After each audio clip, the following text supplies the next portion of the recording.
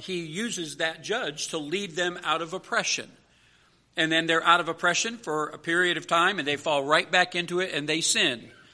And then they're sold back into oppression again, and the cycle just goes on and on. God, throughout this whole book, uses these judges to deliver his people. And several of the judges in this book, they are just bright lights in the spiritual darkness of Israel during that time. They just stand out. They're faithful servants of the Lord. And then there is Samson. He's a little different from the rest of them. We noted last week, he just has a hard time being obedient to the will of God. Samson was all about Samson. He pursued his desires most of the time, failed to follow the Nazirite law. His priority was not pleasing God. His priority was pleasing himself. Physically, Samson was a strong and imposing figure. I mean, we've read some of his exploits. We still haven't read the greatest of his exploits. Physically, he was strong and imposing. Spiritually, he was weak and anemic. He just didn't have it in him. There was something about him that always yielded to the flesh. In fact, last week we really talked about revenge, and many of Samson's actions were motivated by revenge against those who had offended him or his sinful pursuits of these ungodly women. He just went after wrong relationships all of the time. I wrote a note to myself here to remind us, there is more told to us about the story of Samson than any other judge, and yet he is not a good example for us to follow. When you read the story of Joseph, for example, the book of Genesis, a quarter of that book talks about this one man, Joseph. And if there's a guy in the Bible outside of the Lord Jesus Christ, if there's a guy in the Bible to emulate, it is Joseph. But so much is said about Samson, but the manner in which he lived his life leads us then to study it, but not to follow it. Don't follow in his footsteps. One of the greatest lessons that we learn from Samson's life is that our greatest enemy is our flesh. Now, you might want to write down the devil in there, but I wouldn't if I were you. Because you don't need the devil to sin. You can do that all by yourself. The devil finds a very willing partner in my flesh. When he brings on his temptation, he's got a very willing co-conspirator in my flesh. And it's our greatest enemy. And Samson shows us this. So consequently, learning to conquer our flesh through the Holy Spirit is one of the most vital keys to victorious Christian living. If you want to experience more victory in your life, learn how to live victoriously over the flesh. Your flesh, my flesh, it is bent towards sin. It's attracted to it. It's like a magnet to iron. So learn how to live victoriously through the Holy Spirit. But tonight, finally, I want to speak tonight on Samson's finest hour. His finest hour. Samson's star doesn't climb much higher than it does here in just these 3 short verses. Now, the sad part is this. This is the best that Samson does right here. You're not going to read another passage of Scripture in Samson's short biography where you can say, okay, then I need to do that. Now, what we talk about here tonight with Samson, this is where we follow him. He sets a good pattern here. Not in most of his stories, but here he does. Because in a moment of desperation, he casts himself at the mercy of God. And he acknowledges God's place. We're going to talk about that. This is, spiritually speaking, this is Samson's finest hour. He's weak. He's physically weak, and he recognizes what he has to do, and he calls on the name of the Lord. So we're going to look tonight at some lessons that will help us, I hope, to live cleaner and more productive lives for God's glory and not our own. So we're still in Judges chapter 15, and we're looking at the last 3 verses, starting at verse number 18 and through the end of the chapter. Remember that he has just had that battle where he found a jawbone. The Bible says he found a jawbone of an ass, and he killed 1,000 Philistines with that. This is right on that day. This is right on the day of that battle. Verse 18. And he was sore athirst, and called on the Lord, and said, Thou hast given this great deliverance into the hand of thy servant. And now shall I die for thirst, and fall into the hand of the uncircumcised? But God clave an hollow place that was in the jaw, and there came water thereout, and when he had drunk, his spirit came again, and he revived. Wherefore he called the name thereof Enhek-Kori, which is in Lehi unto this day. And he judged Israel in the days of the Philistines 20 years. So those 3 verses, Samson's finest hour. Let's look at what makes this the best spiritual demonstration in his life, at least as recorded in Scripture. What is it that stands out here? Well, first, let's start with Samson's condition in verse number 18. The first part of verse number 18 says that he was sore athirst. That's his condition. The reason for his condition. He just killed 1,000 guys with a jawbone. He's wore out. Remember in chapter 15, verse number 1, it says that this story is taking place in the time of the wheat harvest. It's a hot time of the year in the land of Canaan, in the nation of Israel. And he is described here as being sore athirst. I think he was probably hot and dehydrated. You ever seen a guy that goes 1-on-1, 15 rounds in a heavyweight fight? You ever seen those guys at the end of that boxing match? Imagine 1 against 1,000, and that battle going on for hours and hours. I mean, a title fight for a heavyweight boxer, if it goes all 12 rounds at 3 minutes a round, he's fought for 36 minutes.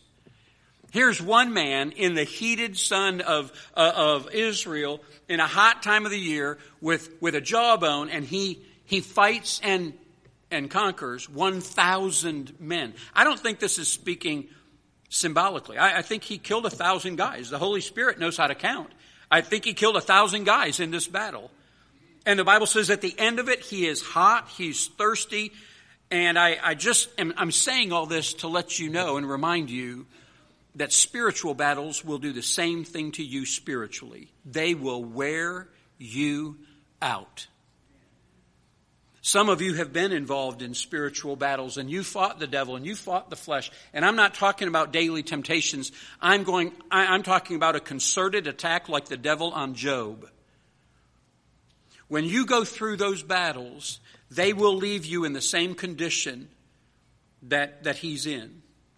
Spiritually exhausted, thirsty for the presence of God and the refreshing of God in your life. The Bible, when it just doesn't say he thirsted, it said he was sore athirst. I think he's dehydrated. And sometimes when we do spiritual battle, that's what happens to us. So the reason for his condition is the battle that he was in. And then there's the reality of Samson's condition. What was his reality at that time? He thought he was going to die. Did you catch that in that verse? That's what he asks God. He says, Thou hast given this great deliverance into the hand of thy servant, and now shall I die for thirst? This was such a real thing to him that he felt like he was thirsting to death. For all of his great strength, for all of the things he's already accomplished when it comes to victory, he's unable to defend himself against this enemy of thirst. I think God brought him to this place to remind him that he's not self-sufficient. I think that's a good place for us to live. We ought to remember we are not self-sufficient. A lot of times, I mentioned this before, and again, I love our country and I'm thankful for our country's history. But there is this swagger to the American mindset that we are somehow self-sufficient. And we are nothing but a turtle on a fence post. You remember that analogy? If you ever see a turtle on a fence post, what do you know? He didn't get there by himself. And that's America. But sometimes we swagger as Americans, and we swagger as though we're self-sufficient, and we are not. We, like Paul said, we are what we are by the grace of God, and that's it. And Samson's being reminded here, he's not self-sufficient. The only reason he was able to kill 1,000 Philistines with the jawbone of this donkey it's in verse number 14. Because the Spirit of the Lord came mightily upon him. And that's the only thing he had. John 15, verse 5, Jesus is talking to his disciples, and he reminds them at the end of that verse, without me ye can do nothing. And the reality of his condition is he is not self-sufficient. He is rather very dependent. And his success is really God's success. When Brother Charlie was praying a moment ago, he prayed and he quoted that scripture from Acts 17 that says, in him, Acts 17:28 says, in him we live and move and have our being. What you and I do, we only do by the grace of God. And Samson's in this condition that he's in. And he's where he's at, so God can remind him, Samson, you need me. You're nothing without me. I don't remember all the lyrics of the song, but there's an old gospel song, and part of that chorus says, I can't even walk. Talking to God, it says, I can't even walk without you holding my hand. That's true. And that's where Samson was. And you and I would do ourselves well in our Christian life. It would help us to remember how dependent we are on God. Don't get too far away from that dependence. When you're making decisions, make those decisions from God's point of view. When you're making purchases, when you're developing relationships, when you're choosing where to serve and how to serve, do that from God's perspective, God's frame of reference. Paul had to learn this lesson. Hold your finger here if you want to turn to 2 Corinthians chapter 12. And this is a pretty familiar passage of Scripture. But 2 Corinthians chapter 12, verse number 7. Paul is talking about this thorn in the flesh. Do you remember that? And this is what Paul writes. Lest I should be exalted above measure through the abundance of the revelations. God has given me all of these things. He has shown me so many things, Paul is saying. He's shown me things I never knew. And lest I should become lifted up, exalted beyond measure, just to keep me from getting cocky. Is that what that means? He says, there was given to me a thorn in the flesh, the messenger of Satan to buffet me, lest I should be exalted above measure. For this thing I besought the Lord thrice, that it might depart from me. And he said unto me, my grace is sufficient for thee. My strength is made perfect in weakness. Most gladly, therefore, will I rather glory in my infirmities, that the power of Christ may rest upon me. That's a pretty fantastic statement. But then look what he says in verse 10. Therefore, I take pleasure in infirmities, in reproaches, in necessities, or that's lackings, needs that I have, in persecutions, in distresses for Christ's sake. For when I am weak, then am I strong. I am become a fool in glorying. Ye have compelled me, for I ought to have been commended of you. For in nothing am I behind the very chiefest apostles, though I be nothing. Will you catch that? The things he takes pleasure in, and then the Apostle Paul, perhaps the greatest missionary that Jesus Christ ever ordained. A walking encyclopedia of Old Testament knowledge with New Testament application joined together. Paul says, I am nothing. That's what we're talking about. Samson's condition. He was thirsting the way he was because God wanted him to know, I am your source.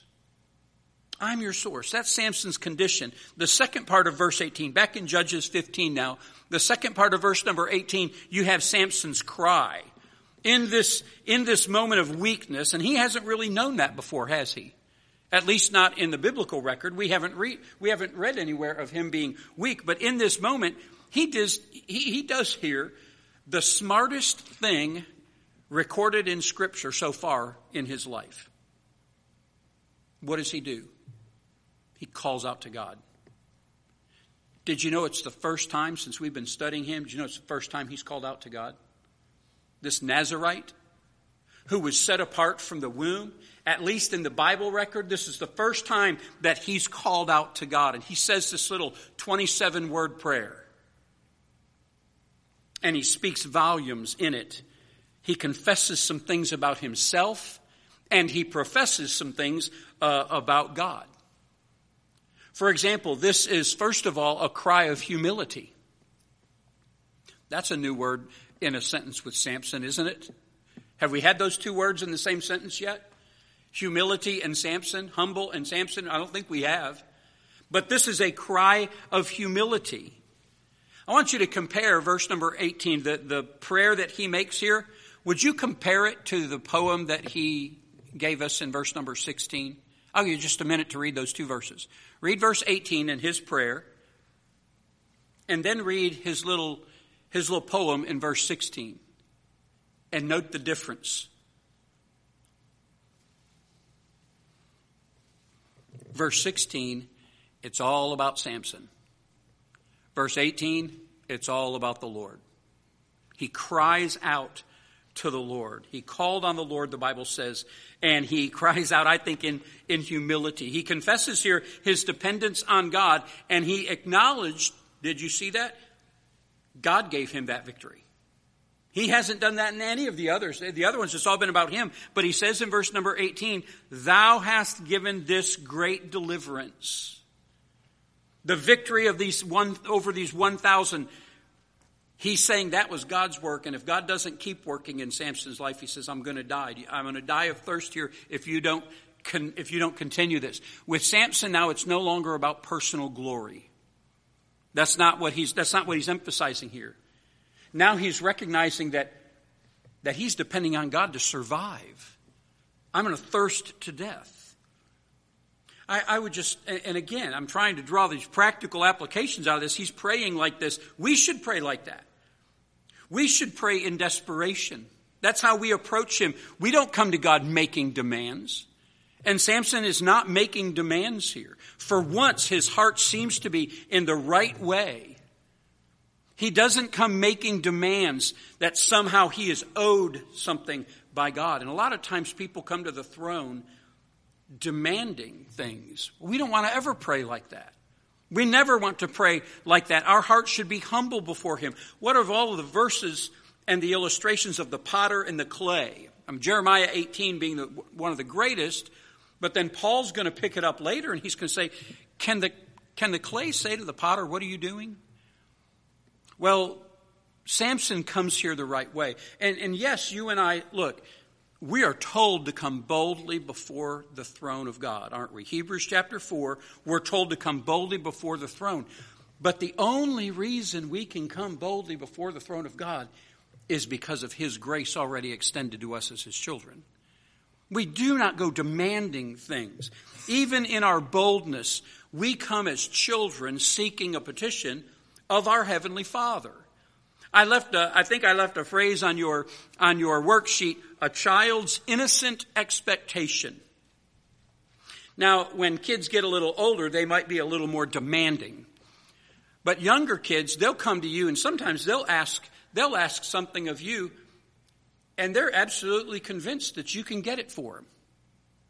You may not be able to afford it. You may not be able to build it or make it or create it or whatever, but they just believe. They come to you and they have no problem asking you for that. It is an innocent expectation that they come to their parent, their mother or their father, and say, could you do this for me? Now, I'd like to be able to tell every one of my kids when they were that age and had such a good question, I'd love to have been able to say, absolutely. But there were times when there was no way I could do that. But I love the way they come to you. And they just believe that you can. That's how we should come to God. With an innocent expectation. You know why? because he wants to do for his children. I know I refer to this verse a lot, but I love Luke chapter 12 and verse 32 when Jesus says, "Fear not, little flock, for it is your Father's good pleasure to give you the kingdom." He takes pleasure in doing for his children. And so come to him like that. First of all, Samson's prayer, it's a cry of humility. And finally, he sees, that wasn't me.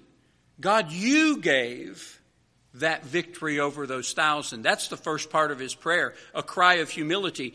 It's also a cry of honor.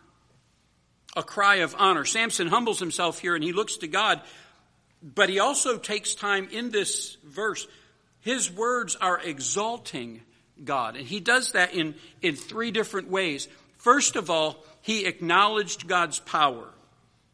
He gave credit, as I said a moment ago, he gave credit to God for the victory. He said, "Thou hast given this great deliverance."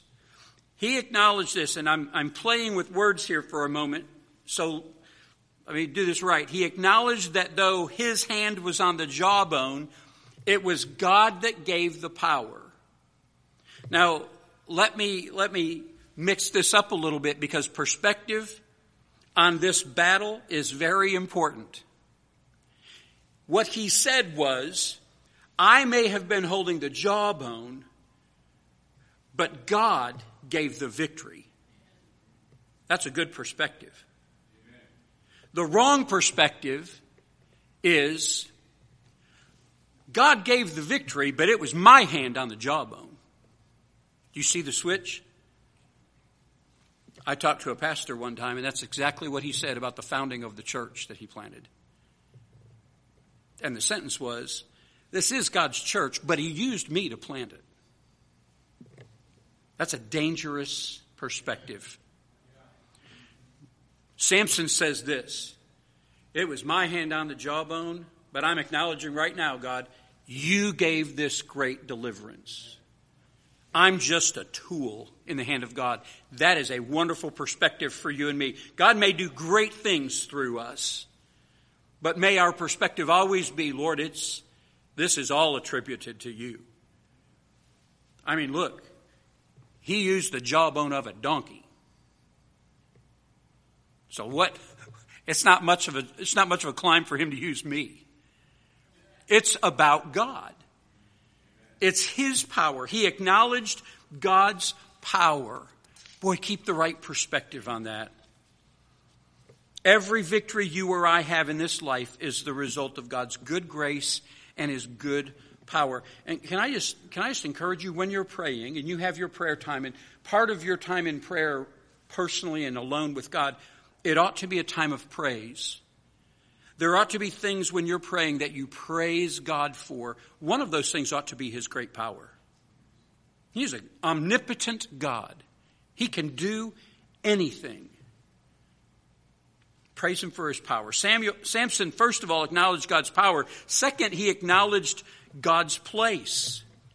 There's something else that you read here for the first time in the Bible from Samson, and that's his confession that he is God's servant. He calls himself in verse number 18, thy servant. It's an acknowledgement of God's place. He's recognizing finally God's authority in his life. He hasn't done that yet. We haven't seen any of that, and sometimes we fail to remember who the master is and who the servant is. But I would remind you that when you see in the New Testament Paul's use of the word servant, Paul, an apostle and a servant of Jesus Christ, I would remind you that that word servant is our word slave. Remember, he's the master. Acknowledge God's place in your life. 1 Corinthians chapter 6, verses 19 and 20 said that God purchased us to himself. And Paul says it like this. What? Know ye not? Do you remember that phrase? That verse? Know ye not that your body is a temple of the Holy Spirit? And he goes on to say, you are not your own. You've been bought with a price. Do you know what that means? That means that God has exclusive rights to our lives. He gets to direct my life and your life however he sees fit. Sometimes he'll direct our lives, and it's not the season that we really want him doing that directing in. I texted my wife today, and I liked it when our kids needed us more. Can I say it like that? I liked it when our kids needed our help or our input a little more. I'm proud of my kids. Don't take that wrong. But I liked it when they needed mom and dad a little more than they do now.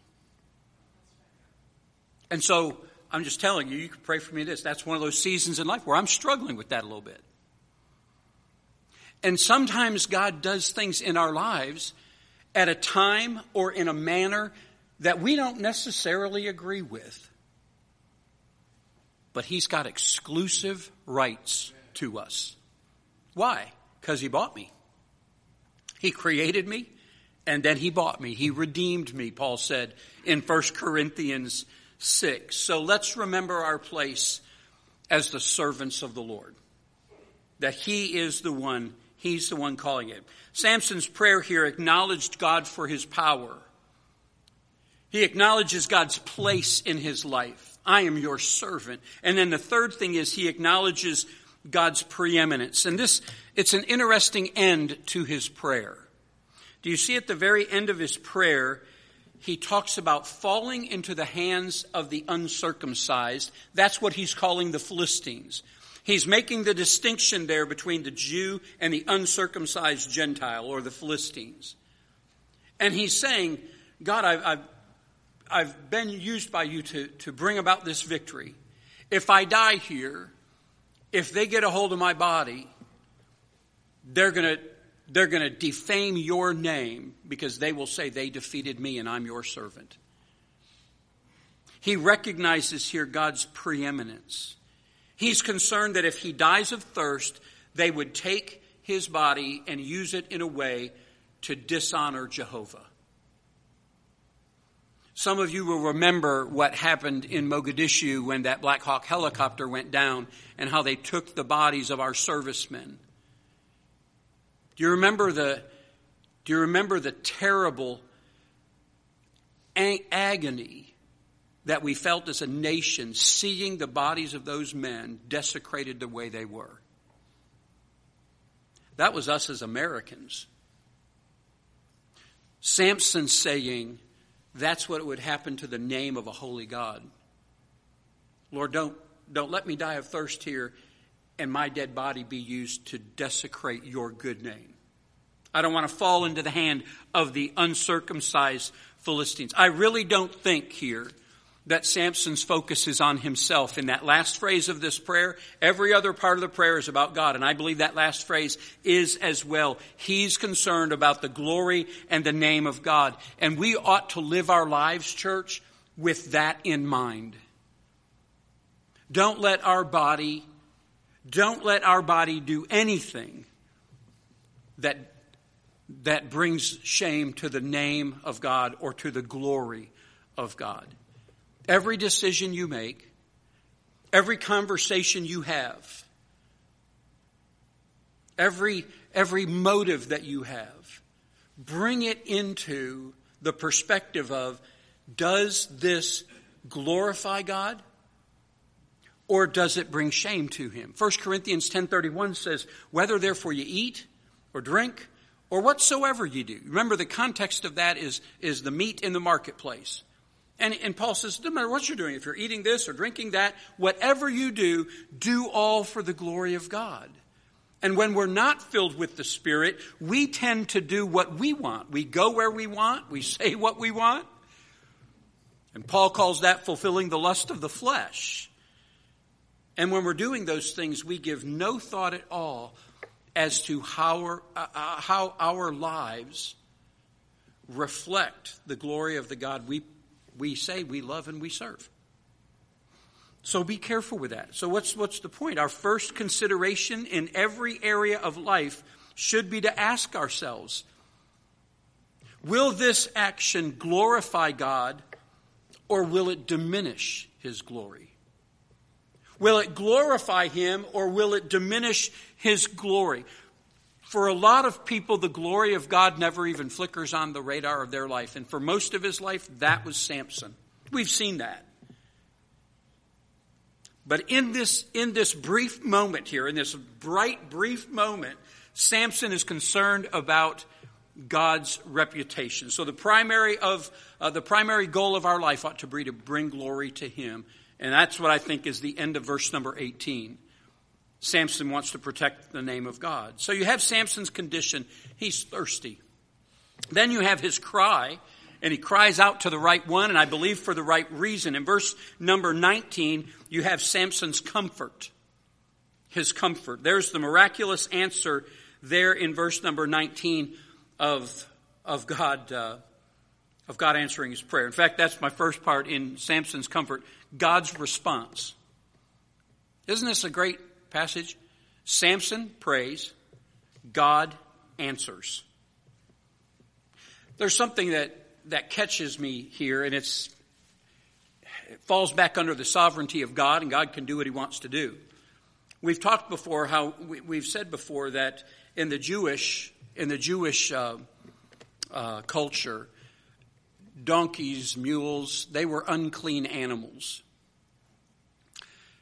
Also, for the Nazirite, he wasn't to touch a dead body. And yet here, God uses the jawbone of a dead, unclean animal, and he uses that to meet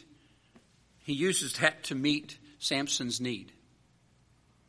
It seems to me, in my brain, that seems to be a conflict.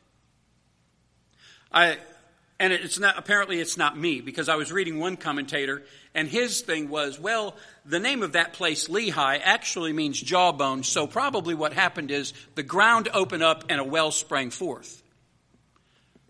Boy, you gotta do some serious reading in some other language to come up with that explanation, because the simple explanation is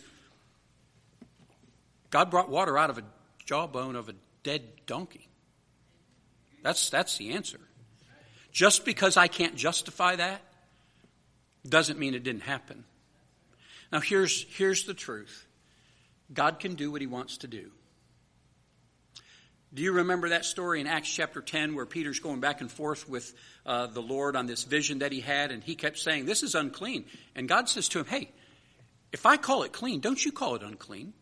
You don't get to do that, Peter. So when I come here to Judges chapter 15, God says to me, Mark, you don't get to say it's unclean if I've called it clean. If I choose to use the dry, dead bone of a donkey to bring water and supply for my servant, then I'll do that. And you know what? God can do that because he's God. And that's his response here. I don't know why this happened, but I do believe God gave water not out of the ground in a land called, in the English language, we would call that the height of a jawbone. That word, Lehi, where he's at, that word means jawbone. And so I just believe God did what he did here, just like the Bible says. He gave water out of this bone. He hears our prayers, and then he answers them. There's a cycle here, and I've interspersed scripture verses for each one of them, to which we don't have time to turn tonight. But here's how this goes. First, in Jeremiah 33:3, God invites us to pray. And then he promises to hear our prayer when we pray. That's Isaiah chapter 65 and verse 24. And then he promises not only to hear our prayer, but to answer it in Matthew 7, verses 7 through 11. And when you make that prayer request, there's no request that's too insignificant. And there's no request that's too big. Have you ever prayed to God to help you find your keys? I have. That's a good plan. He cares about that. So he invites us to pray. He promises to hear when we pray. He promises to answer our prayer. And he invites us to come boldly, Hebrews 4:16. He calls on us to cast our cares on him in 1 Peter 5:7.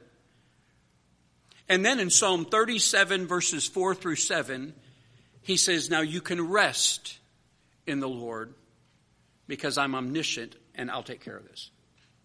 This is a wonderful answer to prayer that he prays. God, I'm going to die of thirst if you don't give me something to drink. And he throws himself at the feet of God, at the feet of Jehovah, and God hears him and he answers him and he gives him exactly what he needs. That's God's response. And it leads to Samson's revival. Samson's revival. God miraculously answers this prayer. He gives him what he needs at that particular moment. And when Samson appropriated what God gave him, the Bible says this, that Samson revived. Mark that word. This is a physical refreshment. It literally means to be nourished, quickened, repaired, restored, and sometimes it means to be saved alive. Samson said, if I don't get something to drink, I'm going to die. God saved him alive. And Samson was revived here. Now this is a physical revival. He was physically revived. His body was refreshed. It was dehydrated. God hydrated him. Samson kept living. He didn't die. You and I need, in that same sense, we need spiritual revival at times in our life. There are two times when God's people need revival. First of all is in times of wickedness. When we are sinning, when we are walking in a path that we should not, and we're doing so willingly. We've not been deceived. We are living in a time of wickedness. And then there are times of weakness that we need revival. Samson was in a time of weakness physically. And times of weakness spiritually, we too need to be revived. In both of those instances, the answer is the same for the need. Whether it's wickedness or weakness, the answer to that need is the same. It's the Word of God. In the New Testament, Paul says that there is the water of the Word that washes us. And so we need God to open His Word to our hearts, and we need Him to restore our spiritual life like He restored Samson's physical life here. Either to battle or to heal. We battle wickedness, we heal from weakness. The answer is God's Word. And when we appropriate it, we have His wisdom. If any of you lack wisdom, let him ask of God who giveth liberally. He's going to give that to us. And we find His wisdom, of course, in His Word. So this is a call for God's children to heed His Word, to embrace the message of His Word, and then to live out that instruction every day. James 1 says we're to be doers of the Word, not hearers only. It doesn't do us any good to get it and then just think, well, that was nice. That was a good talk. Good talk, Pastor. Good talk. James says, take that and do something with it. Be doers of the Word, not hearers only. There is a great benefit in hearing and heeding and honoring God's Word, but there's only defeat if we ignore it. In times of wickedness or in times of weakness, we need the Word of God. And to ignore the Word of God, we'll continue to be wicked. We'll continue to be weak. So we can't ignore it. Samson's condition and his cry, his consolation or his comfort was God's response in giving him that water. And then the last thing is in verse 20, and it's Samson's change. I think this is a turning point in Samson's life. After this battle at Lehi, it appears that Samson changed his ways. I want you to notice what it says in verse number 20. And he judged Israel in the days of the Philistines 20 years. That's it. That's all it says. He judged Israel in the days of the Philistines 20 years. There are no detailed records. In fact, there are no records, period, of what happened during that 20 years. That 20-year period of Israel's history is completely covered in that one verse. There's no other scripture you can turn to and find out what happened during Judges 15:20. It just says that during the next 20 years, he judged Israel. And chapter 16 and verse number 1 starts off like this. Then went Samson to Gaza, or Gaza. That word then, is after those 20 years. Samson judged Israel, I believe, effectively. I think this Lehi, after this jawbone of the ass battle, I think that was a turning point in Samson's life. And for 20 years, he judged Israel and did so effectively. If he wasn't effective, I don't believe God would have left him there for 20 years. But he did. So two things about this period of 2 decades. First, I believe it was a time of obedience. Prior to this, you see Samson living a disobedient life, and then for the next 20 years, you see a tremendous change here. His motivation has changed. The prayer that he prayed shows a change of his heart. And he judged Israel for 20 years. This obedience that God looks for in his people is one that honors his will above ours. And Samson had been pursuing his will all of the time. And now all of a sudden, finally, for 20 years, he does that for which he was born. He was born to be a judge, a deliverer. And now for 20 years, he finally does it. It's a time of obedience. John 14:15. If you love me, keep my commandments. Romans 12 calls us to surrender and be living sacrifices. His time of ministry was only effective because it was a time of obedience. And then, not only that, it was a time of order. It was a time of obedience, but it was also a time of order. It's possible that his single-handed victory over 1,000 Philistines had such an effect on the Philistines that they just weren't that much of an issue as far as treading on the Israelites like they were.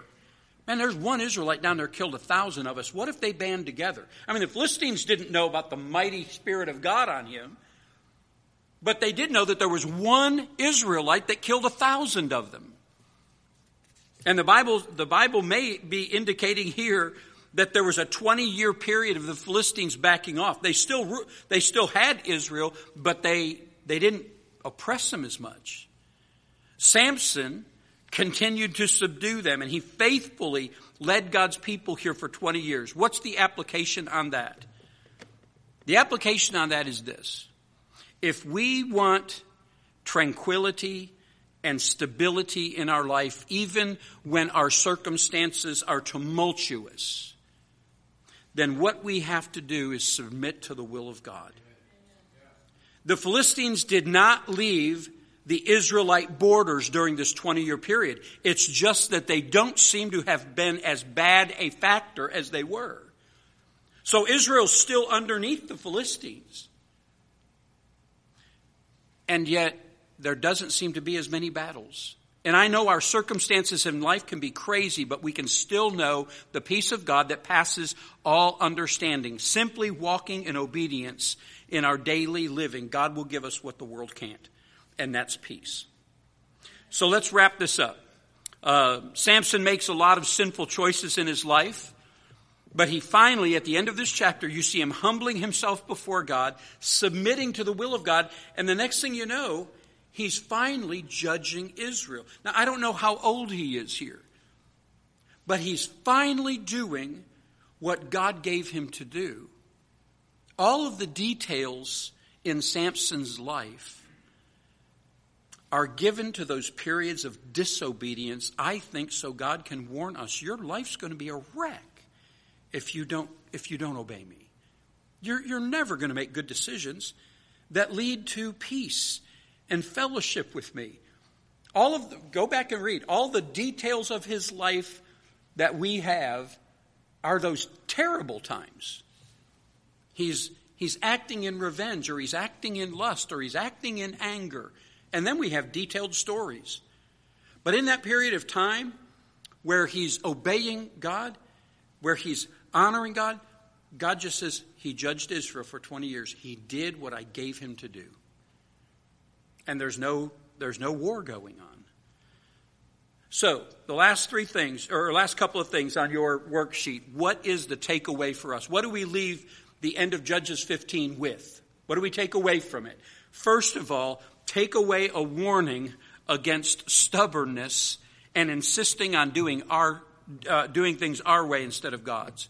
It's a warning against stubbornness and saying, I'm going to do it my way instead of God's.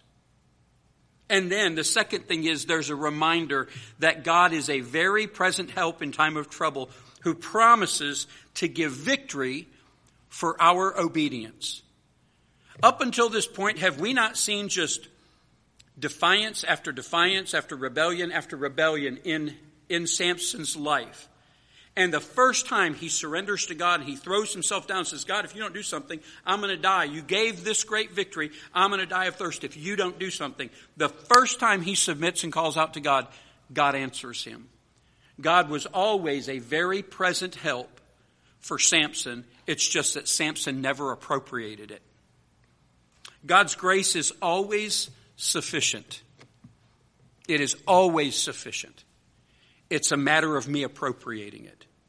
He will always make a way of escape for us if we'll appropriate it. We need revival spiritually like he got it physically. Whether you're in a time of wickedness or a time of weakness, whether I'm in a time of wickedness or weakness, rebellion or just being attacked, whatever it is, I need revival like he got revival. Where do I get it? By the washing of the water of the Word. Amen. It's God's source for wisdom in my life. He's always going to provide for us. He's always there. Just because it's the New Testament that says, I will never leave thee nor forsake thee, or lo, I am with you to the end of the age. Just because that's found in the New Testament doesn't mean that didn't apply to Samson. God was always with him. He was always there. And the moment God's child called out to him, God answered. That is a wonderful truth for you and me. Just walk according to God's will. Walk in obedience, and God honors that. Lord, thank you for Samson. Thank you for